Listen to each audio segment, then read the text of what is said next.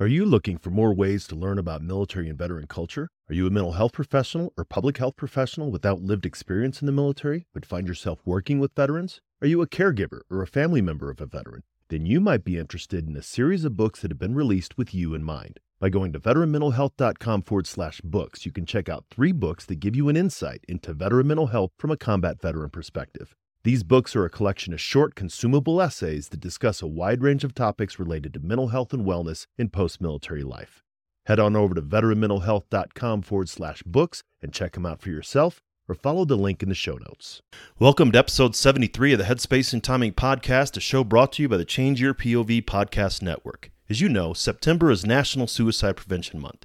If you're a veteran, are related or connected to a veteran, or support veterans in any way, then you know that the topic of veteran suicide is a critical conversation in our nation today. In my personal opinion, the discussion of how to impact veteran suicide should actually be a discussion about how to accurately support and treat the underlying mental health conditions that lead to suicide. That being said, I wanted to include a short series on suicide over the next 4 weeks, talking to some of the recognized experts in the field. This week, we'll be talking to Stacy Friedenthal, author of Helping the Suicidal Person, Tips and Techniques for Professionals. And in the upcoming weeks, we'll be highlighting what action steps we can take, what's currently being done to combat veteran suicide, and what the future holds. Here's a quick look at what you'll hear on this episode, then we'll jump into the conversation. Hopelessness is a feeling, not a fact. And now I can anticipate that some people will say, but there are cases where hopelessness is a fact. So I had a person submit a comment that their wife had a physical illness that's progressively degenerative, and, that it's predictable what physical disabilities she's going to experience and what pain, and that there's nothing that can reverse this. And, so that her hopelessness is justified. But even then, there's still always an opportunity for there to be an experience that transcends that pain and suffering. And I'm not willing to give up the hope that people can still find meaning and maybe even peace and grace in their life. Welcome to the Change Your POV Podcast Network. You're listening to Headspace and Timing, a show dedicated to breaking down the stereotypes about veteran mental health. My name's Dwayne France, and I'm a combat veteran of both Iraq and Afghanistan. After I retired from the Army, I took on a new mission as a clinical mental health counselor for my fellow service members.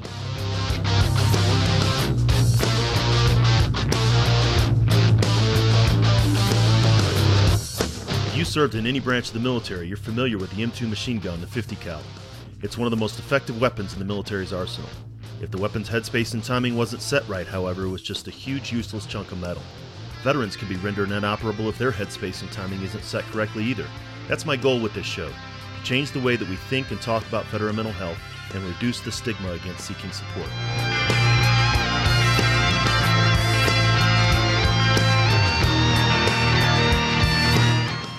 Each week, we'll talk with mental health professionals, veterans, and those who support veterans, service members, and their families.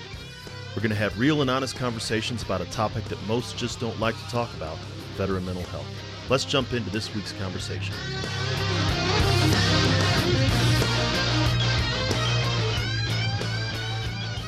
Hey everybody, welcome back to the Headspace and Timing Podcast once again, and as always, we really appreciate you taking the time to learn more about veteran mental health and some of the mental health aspects that concern veterans, their families, and those who support them.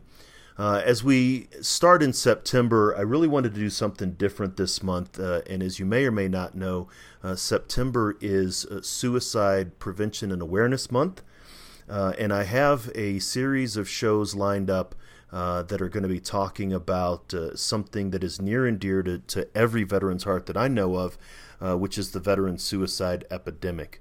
As again, many listeners know, the veteran suicide epidemic is widespread.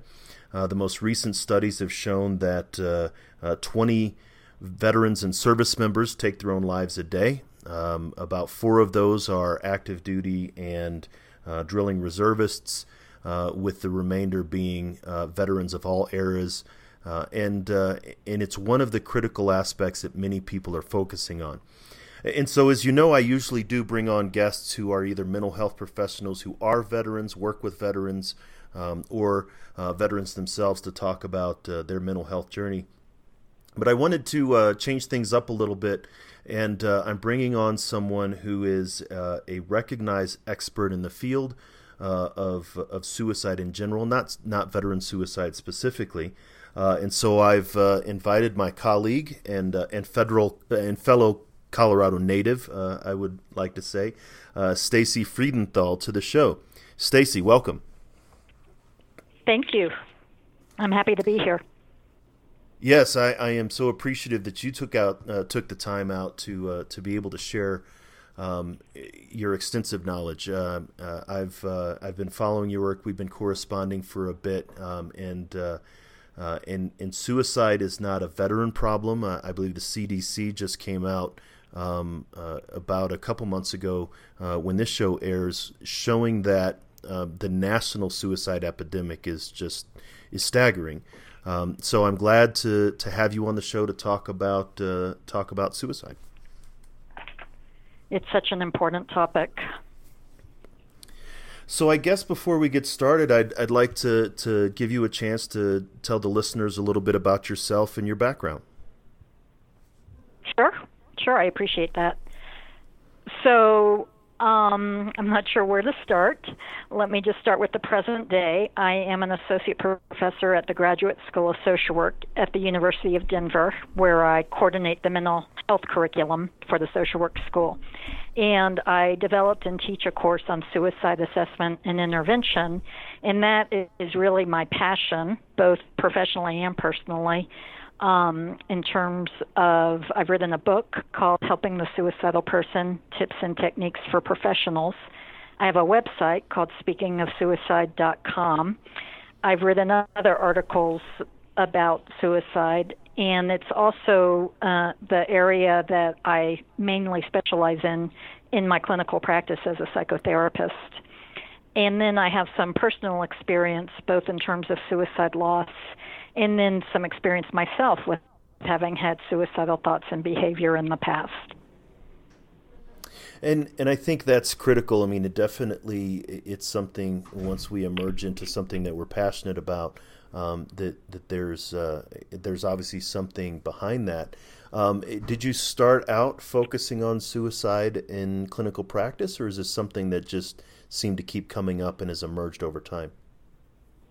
Well, before I got my master's degree in social work, which was my entry into the mental health field, I volunteered at a crisis hotline. And so I guess then I did choose it. It didn't choose me because I sought out it was a suicide and crisis hotline in Dallas, Texas. So, and then when I did join the profession, the mental health profession, it just kept coming up in the work that I was doing. And I think one reason is because I wasn't scared to ask people if they were having suicidal thoughts. And there's a great deal of fear among many professionals in talking directly about suicide.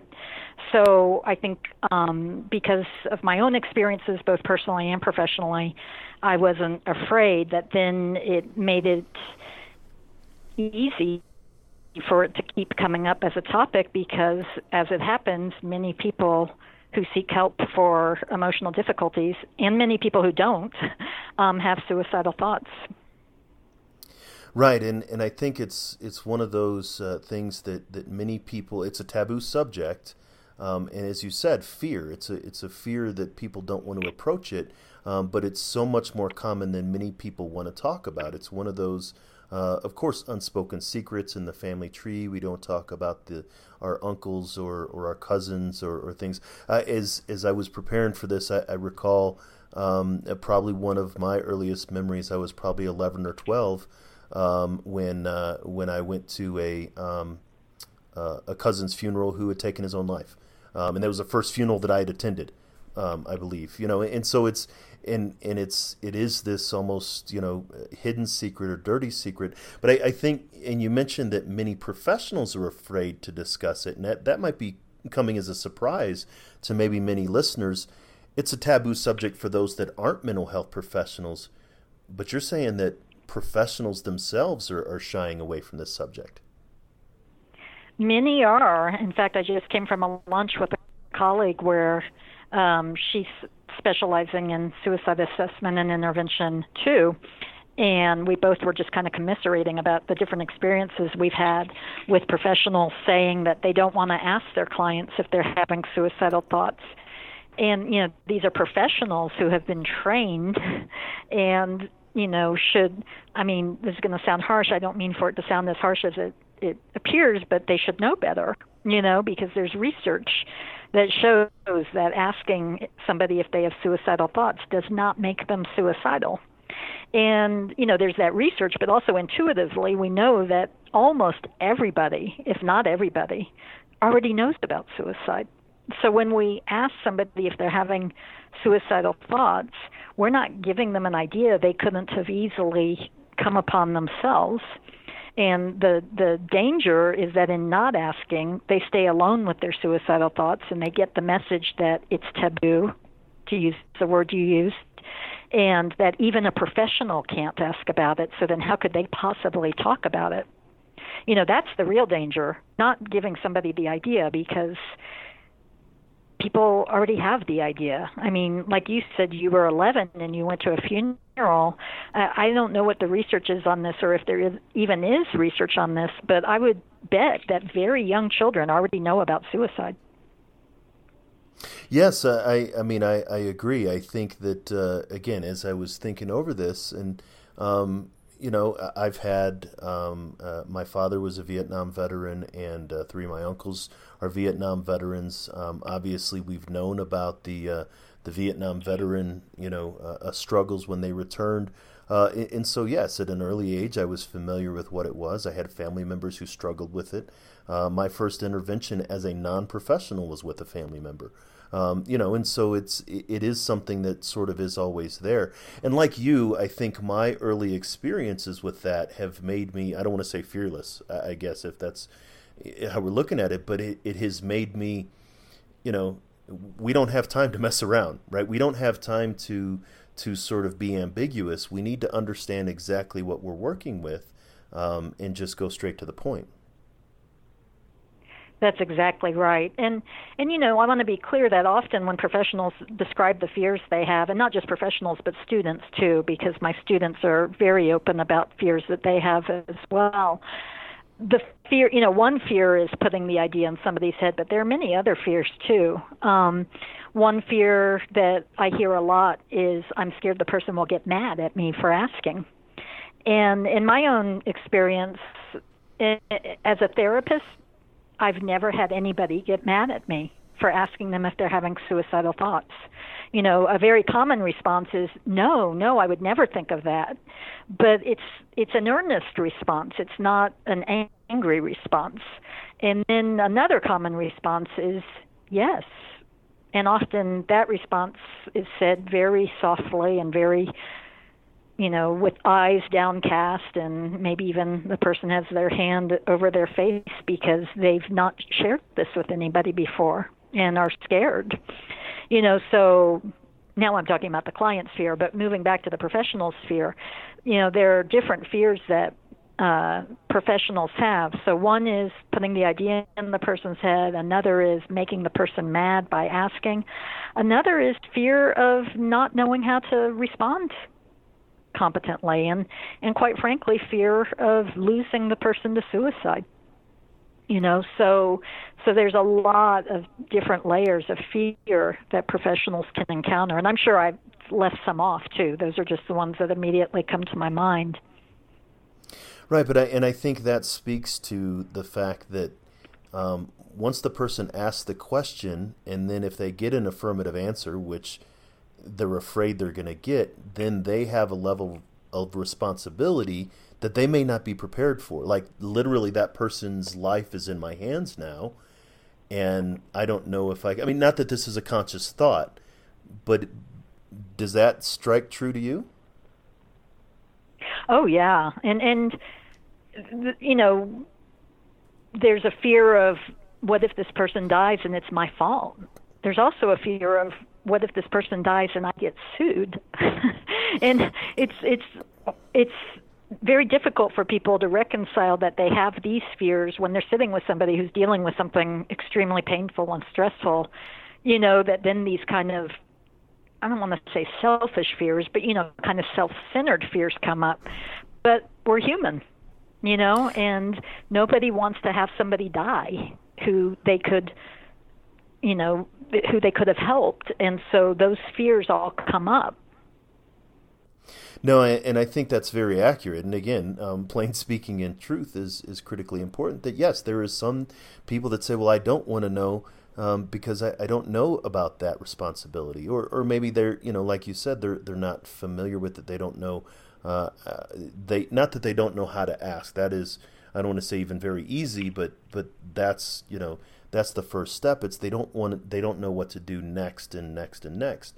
But then I can see that there's a level of, like you said, rebounding on that guilt and shame that, man, why am I worried about this? I'm a horrible person for being afraid when this person's hurting, and so on, so on. And just in the individual who's asking, there's so many internal barriers before we even get to the question. Right. There really are. And then, you've got people where, and I say people generally, sometimes I'm one of these people, sometimes it's people who have consulted with me, but, you've got situations where it didn't appear this person had suicidal thoughts or was at risk for suicidal thoughts, and now there's 5 minutes left in the session, and a flag has been raised, and then the internal dialogue becomes, oh no, there's barely any time left, and this deserves more time and attention, and so there's all sorts of internal dialogue that takes place, and it's important to be mindful of that dialogue, but not to be governed by it, not to be ruled by it. Right, and like you said, that mindfulness and that awareness, my clinical director calls that the doorknob confession. That it's what the client has been almost maybe wanting to talk about the whole time, and then here's a chance for me to drop it and then run out of the room. Veterans, I call it, smoke bomb stories, right? Where I'm going to drop a smoke bomb and then poof, I disappear. And so again, that's a challenge for the client themselves. That's probably something they've been wanting to talk about. And as you said before, individuals who, it's not, the thought's not going to be in their head. A majority of individuals who are struggling with these thoughts, they feel ashamed, they feel like they're in pain, they feel isolated, but they would actually welcome somebody to reach out and ask them and have the honest conversation. Absolutely. I mean, I think,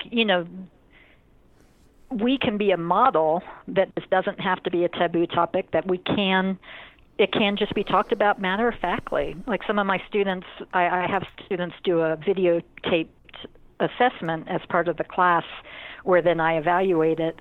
And often what I'll see students say is they'll say, I have a question I need to ask you, and I have to ask this of everybody, and it's a difficult question, and I'm sorry to have to ask it, but have you thought of killing yourself?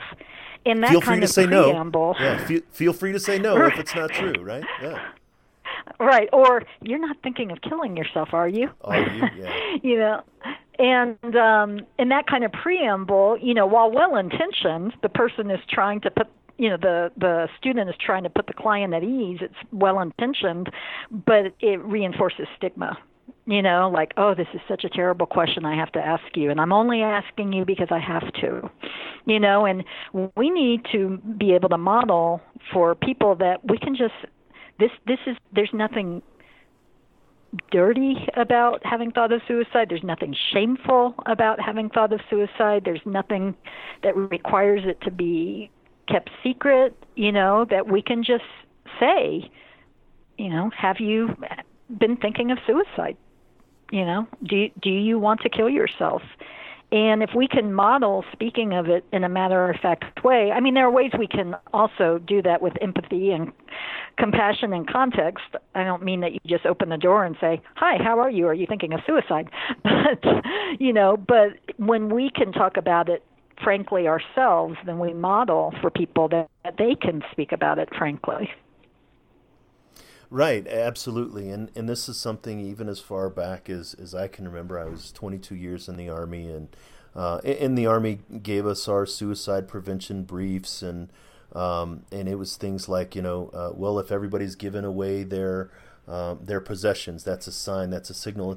I mean, it was almost cursory, and it wasn't even checking the block. It was checking the block lightly, but now we're to the point, and again, especially with the current conflicts, that the veteran suicide epidemic has increased dramatically. Suicides overall in the country have increased dramatically. What kind of things would someone who's concerned about a loved one, what should they be looking for? Mm-hmm. Yeah, really good question. I mean, I think you've got the standard kind of, I don't want to say obvious warning signs because nothing is truly obvious, but maybe the warning signs that are more explicit than others, and that would be somebody making remarks that, God, I wish I weren't here anymore, or sometimes I think I'd be better off dead, or people would be better off without me. It's really stunning. I don't know if you've seen this document where somebody collected all the times in the last few years that Anthony Bourdain spoke very casually of hanging himself.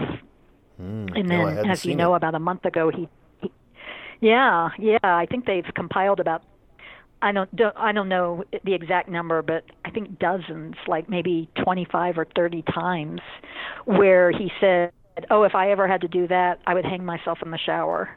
And that is how he ended up killing himself. And so if somebody is speaking very casually or in a joking way about suicide, that may be their way of kind of testing the waters, and or kind of revealing a small bit of their thinking to somebody, maybe not even consciously, but it could be an opportunity to say, "Hey, you've been saying a few times lately that the world would be better off without you, Are you having thoughts of killing yourself?" I think that is a very important one, and especially when I work with my clients. I guess there's almost a situation in which they're afraid that if the word, even if the beginning of the word suicide comes out of their mouth, I'm going to be on the phone immediately, calling the medics or the police to put them in somewhere for 72 hours, right? That immediately, if I even acknowledge that I'm doing that I've been thinking of that, that's going to happen. But what you're talking about is one of the earlier indicators of suicide. They're at least expressing non-specific thoughts, but they can even have some of those non-specific thoughts, and these are sort of warning signs within each of us. That mindfulness you were talking about earlier, of if we were to have those thoughts of, man, today was so bad, maybe it'd be better if I just wasn't here right now. Those are very vague, non-specific, but as they advance, and that's very early stages, but as they advance to more specific of, I could really kill myself right now, or I would really, I just don't want to live anymore, to more specific actions and making plans and gathering materials for plans. Suicide is more on a continuum than it's an on or off switch. Is that correct? Oh, yeah. In fact, I'm jotting down notes as we talk, just to, in case there's a point that I didn't get to that I want to make. And I had just written down spectrum of suicidality. So we're on the same wavelength because there is a spectrum. And, like you said, you've got a veteran who's worried that if they even say the word suicide, then there's going to be medics at the door to take them to be committed, right? But suicidality can be very, very, I don't want to say minor, because anytime someone wants to be dead or wants to kill themselves, there's something very painful or stressful going on, but it can be not severe, let's say it that way, So, on one end of the spectrum, you've got somebody who occasionally has a thought of, oh, I wish I could go to sleep and never wake up. Mm-hmm. Or, oh, God, I wish I'd never been born, or life would be so much easier if I were dead, And then you go a little further along on the spectrum, you've got someone who's thinking of how they would make that happen, Not, oh, I wish that I would die, but here's how I would kill myself. But they still don't have any intent to act on it. They think about it sometimes, since we're on the very bottom, very far, I don't know what the word is I'm looking for. Since we're on one end of the continuum that isn't the severe end, it may just be a thought they have every now and then. But they may be thinking of, well, I would like to kill myself, or I would kill myself if things got worse, that kind of thing. And then, you can go further along on that spectrum or continuum to people who sometimes they do want to act on it, or sometimes they do have intrusive thoughts that they can't control about suicide. And then you go further and further and further along. It's a long continuum from the very beginning to the point where someone needs to be committed to a psychiatric hospital. There's a lot of spaces in between there. But there's this prevailing myth that if someone even just so much as tells a mental health professional, I have suicidal thoughts, that they'll automatically be treated as if they're at that extreme end of the continuum. Do you see what I'm saying? No, I absolutely do, and I think that, and I want to make very clear, and definitely, if I'm not speaking for you, feel free to correct me. But we're not saying don't immediately make sure that somebody's safe and calling someone to ensure that they're safe. I mean, it's understanding when to be able to do that. And if you're not a clinical mental health professional, it's best to get someone connected with them as soon as possible to be able to make that determination. It's definitely an err on the side of caution, before bringing someone in. But you don't have to immediately take them. And I don't even want to say that if it's the vague thoughts or the non-specific thoughts, still go to the emergency room, still reach out, still talk to someone while you still, I think, while it's still a potential to get help. And you said it's not something that it's not minor versus severe, but it's like cancer. There's no such thing as easy cancer, but there's stage 1 cancer. If we catch it at stage 1, it doesn't have to go all the way to the extreme interventions. That's a good analogy, that there can be cancer in the very early stages, and then there can be cancer, in the more severe stages. I do want to very respectfully disagree with you on something. Is that okay? Sure. Is that allowed on a podcast? That is absolutely allowed. And that is that I do think there can be harm in involving other people prematurely. Okay. So let's talk about two friends right now. Let's not talk about professionals, but we can go there if you'd like. But, a buddy comes to you and says, oh, God, my wife left me, or my husband left me, and, I've been getting drunk every night, and I haven't had a full night's sleep in a month, and I don't know how much longer I can keep going like this. And so then, let's say that you, not as a professional, but just as a person, think, oh, God, with everything he's been through, I hope he's okay. And God, he could be thinking of suicide. I think it would be very premature then to immediately say, you know what, and this isn't exactly what you were saying, but I just am going to use some dramatization here. But, I think it could be damaging to say, you know what, we need to get you to an emergency room. We need to get you somewhere where they can assess you and evaluate you.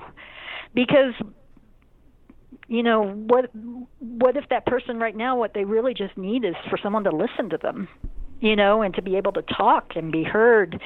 And for many people, just being heard, not everybody, but for many people, just being heard can have a healing effect. It doesn't solve all their problems. They don't feel magically better, but it can give them some hope to be able to connect with somebody. So I think that sometimes prematurely involving others, and this applies to professionals too, like prematurely sending somebody to an emergency room or much worse, calling the police, can then shut that person down and make them feel even more alone and hopeless. No, I absolutely appreciate that, and one as being the expert and someone who has studied this for a long time, I do agree with that part of it. it's not an immediate, as soon as the word, and then you have your hand on the phone. And it is that story, right? Being able to listen to that story. And as we're listening to that person's story, we can start to listen to those things when they start referring to things in the future. They're starting to indicate hopefulness or things. And then you can recognize that it's sort of the story has turned, and then have a discussion of, how do we keep things safe for now? Is there, if you were planning on pills, let me just hold them for tonight, right? But so you're right. It doesn't have to be an immediate, let's call someone and then it's off my hands and I wash my hands of it. I really appreciate that insight. Well, good. I'm glad that it was okay to disagree, which it turns out really wasn't a disagreement. Well, I mean, and I think that, but this indicates how complicated it can be, right? That everything's, we have to do everything that we can to keep someone safe. But it's that idea of, the emergency room.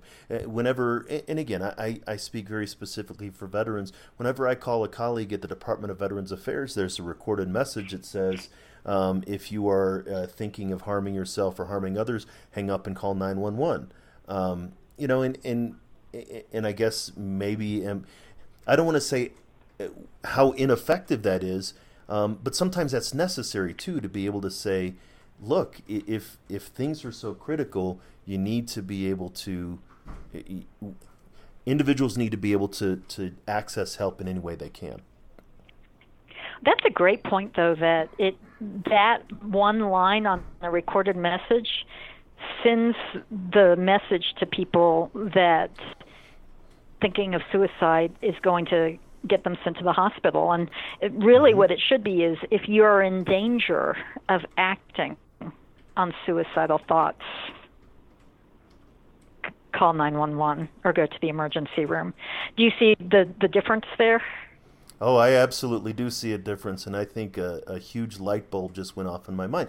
And this is it even that small of a shift. But yes, not if you're thinking of harming yourself or harming others, but if you're in danger of acting on an urge. We have urges. I stopped smoking 15 years ago. I still have an urge every once in a while to pick up a cigarette, right? I mean, so there are urges, and we can control those urges, but that doesn't mean we don't have to talk about them. But I think that is a very subtle, but a very important shift. And that changes how we talk about and what we're talking about when it comes to suicide. Yeah, and it kind of acknowledges these gradients that we've been talking about on the spectrum or on the continuum. And so, I mean, and that's that you've tried to do, obviously, with the blog and in your book and the work is changing how we talk about this, a very common, but again, to bring that up, a taboo subject. I guess I'd like to hear maybe some of the impact that some of the feedback that you've received on this advocacy work that you've done. Can you be a little more specific? Well, it's from you're very prolific on the Speaking of Suicide website, and maybe what kind of feedback you've gotten from the website. Has it been beneficial?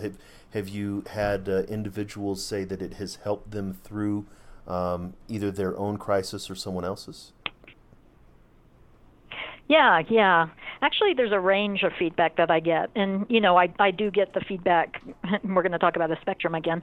But I do get the feedback at one extreme that is, I mean, and I haven't gotten this a lot. It's not every day, but I've gotten it enough that it's very both gratifying and humbling, where somebody writes to me either through a comment or sends me an email saying, I was going to kill myself. And then I came upon this post and you said X, Y, or Z, and it spoke to me, and here I am. and it might not even be something I wrote. Somebody left a comment once that they were going to kill themselves, and they came to the site and they read a comment, and it was a man who had a wife and children, and he read a comment by a woman whose husband had killed herself. Had killed himself. And this man, who was on the verge of suicide, read this, and he was able to see, oh my God, this could be my wife. If I kill myself, this could be her. Like, it's giving me goosebumps even to tell you about it. And that changed it for him. And so then, it's both gratifying and humbling to me that I provided this space for that exchange to happen, So that's, one extreme of the comments that I get, which is just very totally what I would hope for, right? That people who are very vulnerable, they happen upon the site and they're helped by it, whether it's because it stopped them from acting on suicidal thoughts or because it gave them some ideas of how they could talk with a friend who they're concerned about, or because they, came up with ideas for how to treat themselves with more compassion around a loved one who died by suicide, and maybe they'd been feeling self-blame. So that's one extreme. But there's another extreme that I didn't really quite anticipate, and that is that some people get very angry about my stance in trying to help people to not die by suicide. And they see it as that I'm trying to take away a personal liberty that everybody should have. And people can get rather vicious sometimes in their comments. I've instituted a comment policy of, that I don't accept all comments. And one of the things that I list on my site as a reason for not publishing a comment is if it engages in personal attack. And I will tell you, there's some comments, you'll read them, and they do attack my beliefs, and that's okay. But if they attack me personally or they attack other readers personally, then I don't publish that comment. So those are the kind of the two main types of responses that I've gotten from the site, and or gotten about the site. Yeah, and I think that indicates the complicated nature that people have towards suicide. Again, it's not just on or off. It's not either we're for it or against it. There's conversations about chronic pain at end of life. In that kind of challenge, or those individuals like Ariel Castro, who was in Ohio, and he had kidnapped and held captive the three ladies for decades, and he took his own life when he was incarcerated. Some people may say, well, okay, he saved people money. I mean, and people that would say suicide is bad, but for these kind of things, and you're absolutely right. I've actually I did a post. My site is not just specifically about suicide, but I did one that I very clearly laid out my beliefs that no suicide is acceptable. We can have, again, the conversation about end of life, but I feel strongly about, hope for the future. And I did. I had a conversation, not just a text, but somebody actually called me and was rather upset about my stance on it. And so this is something that people feel very strongly about. And they get very angry, and I've really had to question my views. I'm receptive to these comments, and I've really had to look at my views and ask myself, like, well, is it fair if somebody's suffering and there's no end of their suffering in sight? Is it fair to deprive them of a means to end their life on their own terms? And what I always come back to is that I am not prepared to give up hope, and I don't need to be an accomplice to their hopelessness, and so, but I think sometimes when people leave these comments for me or send me emails, they act as if I'm going door to door and giving people a lie detector test to see if they're having suicidal thoughts, and if they are, then I'm hauling them off to a psychiatric hospital. You know what I mean? Like the response is that I am invading people's lives, but this is a philosophy that I live and work by, and I think what it comes down to is that some people think the government should enable suicide, as some European countries do. And, so you've got people who think the government should provide people or provide the means for people to get. I'm mixing up my words here. That they think that the government should provide a way for people to obtain the means to suicide so that they can die peacefully on their terms without violence and without room for error.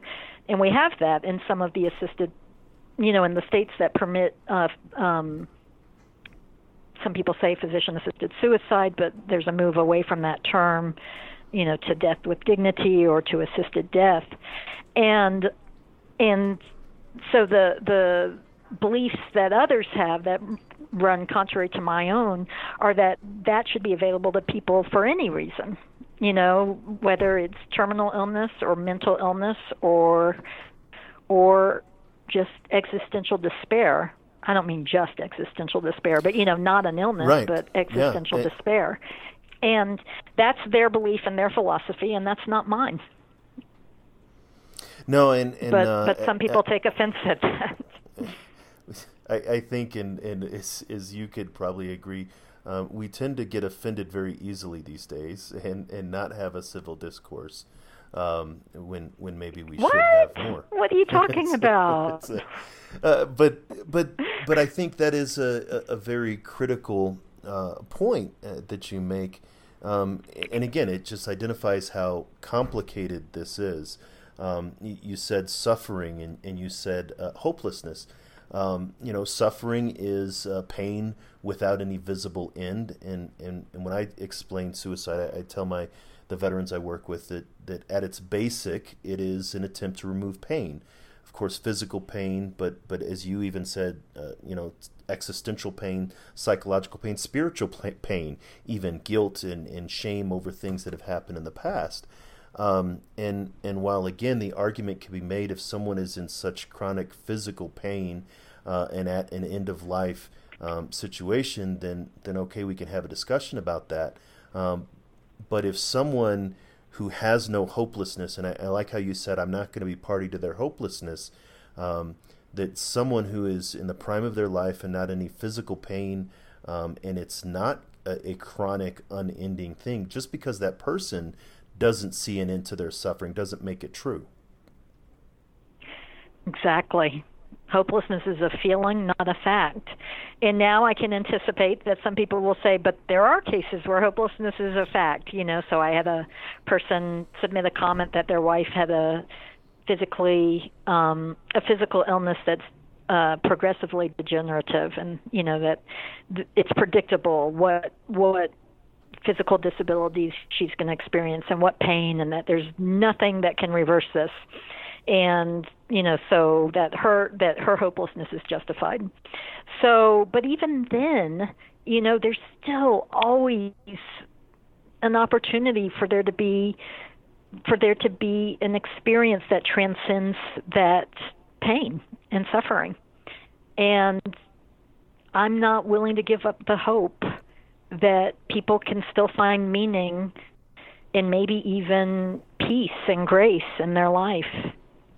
And I realize this is sounding very religious, and I actually don't come from a religious place with this. But, I'm using words like grace, that sounds religious. But I cannot pronounce anybody's situation hopeless. Well, and I think because I don't know.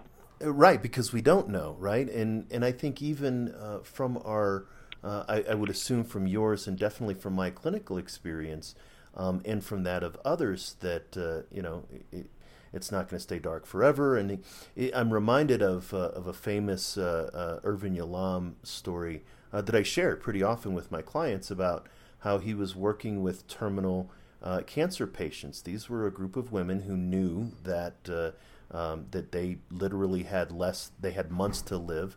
And one of them said to him one time, it's a shame that I had to be this close to death to realize how wonderful it is to live. And that even in the midst of her, and not even despair, and he said that they were some of the most blissful and happy, and come to terms with that. And so even though people can't see that potential is there. Yeah, and I mean, I knew somebody who about 5 years ago, she had ovarian cancer, and it was extremely painful because it obstructed her bowel. She was in hospice. Her death was, foretold. I mean, that would be a case where her survival was hopeless. She was going to die within a matter of weeks. And yet, her report back was, and I didn't know her well. She was a neighbor, but, I heard this from mutual friends. What she said to her friends was, I wanted to kill myself to avoid this pain. And she said, and I am in so much pain, and I am also surrounded by so much love. And she said she would have missed these kind of sublime final moments of her life if she had killed herself. Again, I realize that's not going to be everybody's experience. But I think there's humility in saying, I don't know that it's hopeless. And I think for many people who are suffering, their hopelessness, they're so resolved about their hopelessness that it's almost a way to feel in control. That if I tell myself it's never going to get better, then I don't have to be disappointed if it doesn't. Do you see what I'm saying? No, I absolutely do, and I agree, and I know that as a veteran that works exclusively with veterans and military families, I am absolutely dreading the day, and I hope and pray that it never does come. But it's such a common. I talk about it all the time with every client that I have because it is so critical in the veteran space specifically right now.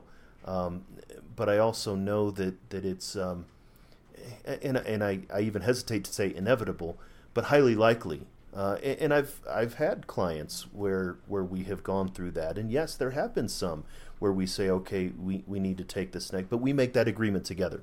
We decide that in order to maintain safety, that yes, we're gonna get you to a place and then move forward from there.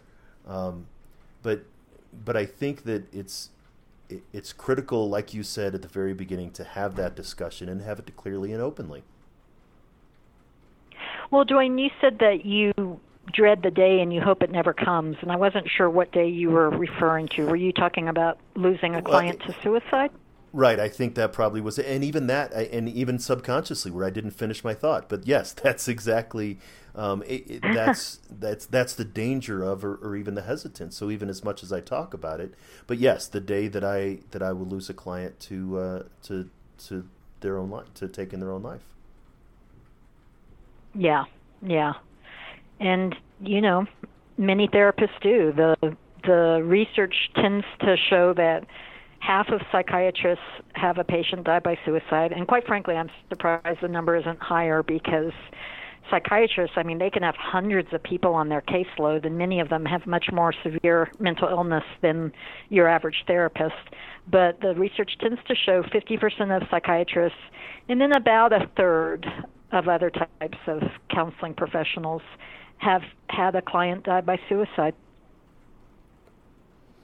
And, and as we often say, of course, our numbers in the veteran community, we say it's 20 a day, but, even one is too many. And it is, and it's tragic, and it's an epidemic.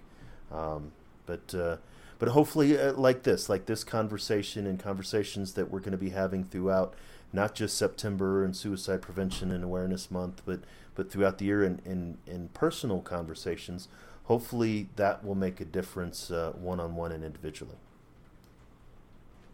Yeah, and you never know, who will hear this, who will be profoundly impacted, who then in turn will go on to influence many other people. Yes, no, that's absolutely true. And I really appreciate you taking the time today to share your thoughts with us. Any last thoughts you think that you'd like to share? Yeah, just looking at my list. Remember, I said I'm jotting notes to make sure I come back to things. One thing I didn't come back to that I wanted to say, and you were talking about the doorknob confession, and I had talked about, in the last few minutes it may come up that this person might be at risk for suicide. And both of these are reasons why it's so important to just ask, and to ask early on in the session. Are you having thoughts of suicide? And there are different ways it can be asked. Sean Shea, in his book, The Practical Art of Suicide Assessment, he talks about that we can normalize it, or we can do what's called shame attenuation. And to normalize suicidal thoughts is to say, a lot of people who have gone through this situation that you're in, it could be a lot of people who have become addicted to heroin, for example, or a lot of people who have major depression. They tell me they have thoughts of suicide. Do you ever think of suicide? So with that kind of question, then we're conveying that the person's not, for lack of a better word, a freak, right, if they're having suicidal thoughts. Shame attenuation is similar. It's where you kind of blame it on the situation. With everything you're going through and with all the pain you're feeling, do you ever wish that you weren't alive anymore? Or do you ever want to take your own life or to kill yourself? However you want to word it. But that there are ways we can ask that can be sensitive to the person's own internalized stigma, but it's still important to ask and not to rely on the person to volunteer if they're having suicidal thoughts. There's consistent research that with therapists, even with therapists, people do not volunteer their suicidal ideation, even when they have every intent to die and then go on to die by suicide. In some studies, as soon as within 24 hours. Right, and I think that, and not just for clinicians to be that direct and that focused, but anyone, right? Anyone, yes. Again, in the veteran community, I often say, and I know it's true for me, that I've lost more of my fellow service members that I served with in combat. I've lost more of them to suicide than I had in combat. And I personally lost quite a few, both in adjacent companies and then in my own. And so it is that critical. You don't need to be a therapist. You don't need to be a clinician. Like you were saying earlier, to just listen to that story, and listening to that story could make all the difference in the world. Yep.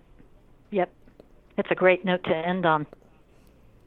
Well, it would be, but I would also like for you to, if anybody wants to reach out to you and have a better conversation, hopefully not any of the negative ones, but if they'd like to hear more from you and about you, where can they find you on the internet, your website, and things like that? Well, my website is speakingofsuicide.com, and there is a place on the website where it says contact Stacy Friedenthal, and they could contact me through that. They could submit a comment to the website. I moderate all the comments, meaning that I have to approve them before they're posted. So I read the comments, and so that is a way that they, could get a message to me. They also can email me at sfriedenthal@gmail.com, and that's S as in Stacy, and then FREED, D as in David, E, N as in Nancy, T as in Thomas, HAL@gmail.com. They also could contact me on Twitter, and that my username on Twitter is sfriedenthal as well. Yes, and I'll make sure all of those in the show notes. I absolutely love seeing fellow mental health professionals on Twitter. There's not that many of us compared to how many are in the community, but it's great to see how open you are, and how and it demonstrates how critical this subject is for you. And I just wanted to say I appreciate what you're doing. Well, thank you very much, and thank you for having me on this podcast. Absolutely. You're listening to Headspace and Timing on the Change Your POV podcast network. I really appreciate Stacy taking her valuable time to talk on the show. I do want to make a correction. I mentioned in the beginning that Stacy was a fellow Colorado native, but she made sure after the show to let me know that she was actually a native Texan. I've known enough Texans to know that if you're from there, you're never from anywhere else. We're both currently living in beautiful Colorado, but no disrespect to Texas. It's amazing that as much as we seem to know about suicide, there's still much awareness that needs to be made. It's still a touchy subject, one that people don't feel like they can talk about. One of the things I've always tried to get across to people is ask. Ask clearly. Ask as if your buddy's life depends on it, because it likely does. You don't have to ask in a way that's intrusive, but ask in a way that reduces stigma. It's common for someone going through what you're going through to experience thoughts of suicide. Is that what's going on? I hear you say, "I'm not a shrink, that's your job." But that's where you're wrong. It's everyone's job. In the military, we learned enough first aid to stop bleeding and treat shock until the medic got there. We didn't stand back with our hands in our pockets. As a parent, I knew enough first aid to take care of my kids. How is this any different? It's all about making sure that those we care about are safe. Another point that I really want to drive home is the spectrum or continuum of suicidality. Stacy and I talked about it in this show. Many people think that someone is either suicidal or not, like it's an on or off switch. Instead, there are a lot of different stages that someone passes through, from vague thoughts to specific thoughts to deliberate consideration, to planning, to gathering materials for the plan, to putting the plan in action. There are a lot of stages there for someone to intervene, and the sooner we do so, the better. There are millions of resources for someone who's in a suicidal crisis. As Stacy again says here, if you're in danger of acting on suicidal thoughts or behaviors, then absolutely go to the closest emergency room.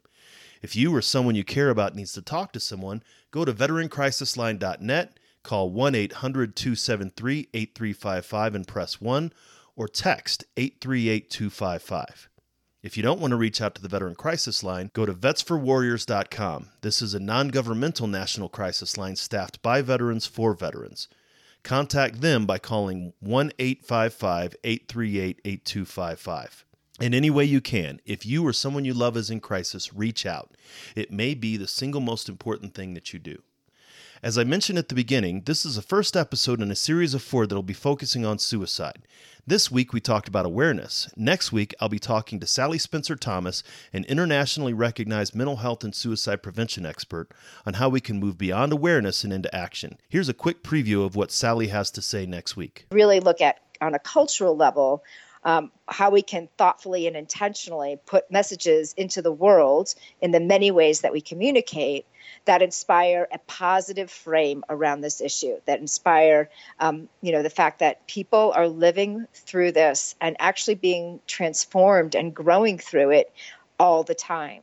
That for some people, coming to this point of absolute despair is the turning point for them, where they leave abusive relationships or get sober or have a spiritual epiphany or whatever it is they need to change in their life to make it better. And so let's paint that picture louder than the picture of hopelessness. Make sure you subscribe on veteranmentalhealth.com and changeyourpov.com so you don't miss it. And until then, stay focused and be well. I'd like to thank the Change Your POV Podcast Network for hosting this show and highlighting the critical importance of veteran mental health. We want to hear from you. You can reach out to me via email at dwayne@veteranmentalhealth.com. You can find me at Twitter @TheCounselingVet, or head on over to Facebook and look for the Change Your POV Squad. You can find the show notes for this episode and all the episodes by going to veteranmentalhealth.com or changeyourpov.com. Sign up for updates on either or both so you don't miss another episode. While you're at it, check out the other great shows in the Change Your POV Podcast Network. The show about remembering our military history and reviving our warrior spirit, Changing Hearts and Minds. The show about outdoor activities that us veterans love so much, Neophyte in the Woods. The show that helps us get going at the beginning of the week, Motivation Monday. And Attack Fridays, the show that brings you actionable tips, tricks, and coachable knowledge to help you make the best of your transition. While you're checking out the other shows, drop us a review in iTunes or whatever podcast platform you're listening to. The reviews really help spread the word about what we're doing. If you're looking for the total package for all the information you need to live the life you want after leaving the military, you found it. If you know of a buddy who's looking for the same info, share it with them so they can find it too. I want to thank Doc Todd for his permission to use his track, Not Alone, from his amazing album, Combat Medicine. Doc Todd is somebody who's trying to bring veteran mental health out of the darkness and into the light, and you can get the album by going to therealdoctodd.com. Check it out, because remember, veterans, you're not alone. Ever.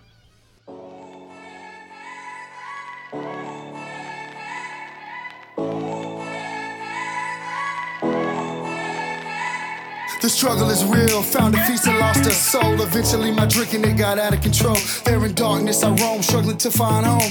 See, suddenly death didn't feel so alone. 22 a day, destination unknown.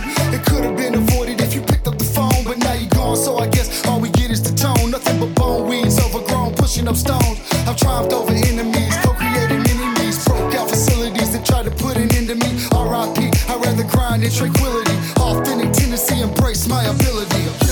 Oh, I try so hard to have faith. I bow my head and I pray. Lord, please lend me the strength to carry on and keep Stand up. How this life's so demanding. So much pain, all this plenty. I hurt each time I wait. Tell 'em, man. But with you, I'm not alone. Not alone. You're not alone. Ah, yeah. That every time that I fall, I'ma call on you. Get myself back up again. Without my Georgia girls, yeah, I'd probably be dead. Cause I'd be taking every med that the VA said. Gave every shred, every last thread of my identity. Conquer my fragility, eliminate the enemy. Deliver me, God, from temptation. Tell me that this life is just a matrix. Need a facelift, back to basics. Vision Lasix, I only feel alive when I hear the bass kick. Oh, I try so hard to have faith. I bow my head and I pray. Keep praying. Lord, please lend me the strength to carry on and keep standing. Stand up. How this life's so demanding. So much pain, all this plenty. I hurt each time I wait. But with you, I'm not alone. Not alone. Yeah. You're not alone. Ah, yeah. And every time that I fall, Come I'ma on. call on you. Pick myself back up again. Yeah, just pick up the phone, you're not alone. Just pick up the phone, you're not alone, man. Just pick up the phone, you're not alone. Yeah, pick up the phone, I'm right here.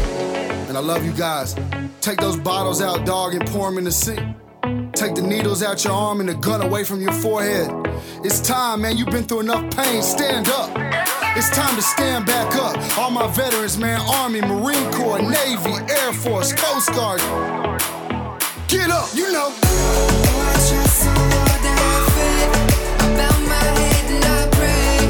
Lord, please lend me the strength to carry on and keep standing. How this life's so demanding. So much pain, all this plenty. I hurt each time I wait. But with you, I'm not alone.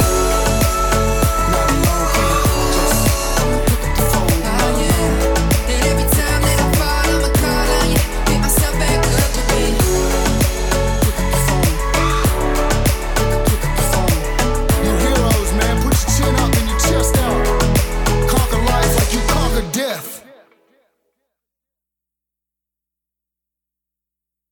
Are you looking for more ways to learn about military and veteran culture? Are you a mental health professional or public health professional without lived experience in the military, but find yourself working with veterans? Are you a caregiver or a family member of a veteran? Then you might be interested in a series of books that have been released with you in mind. By going to veteranmentalhealth.com/books, you can check out 3 books that give you an insight into veteran mental health from a combat veteran perspective. These books are a collection of short, consumable essays that discuss a wide range of topics related to mental health and wellness in post-military life.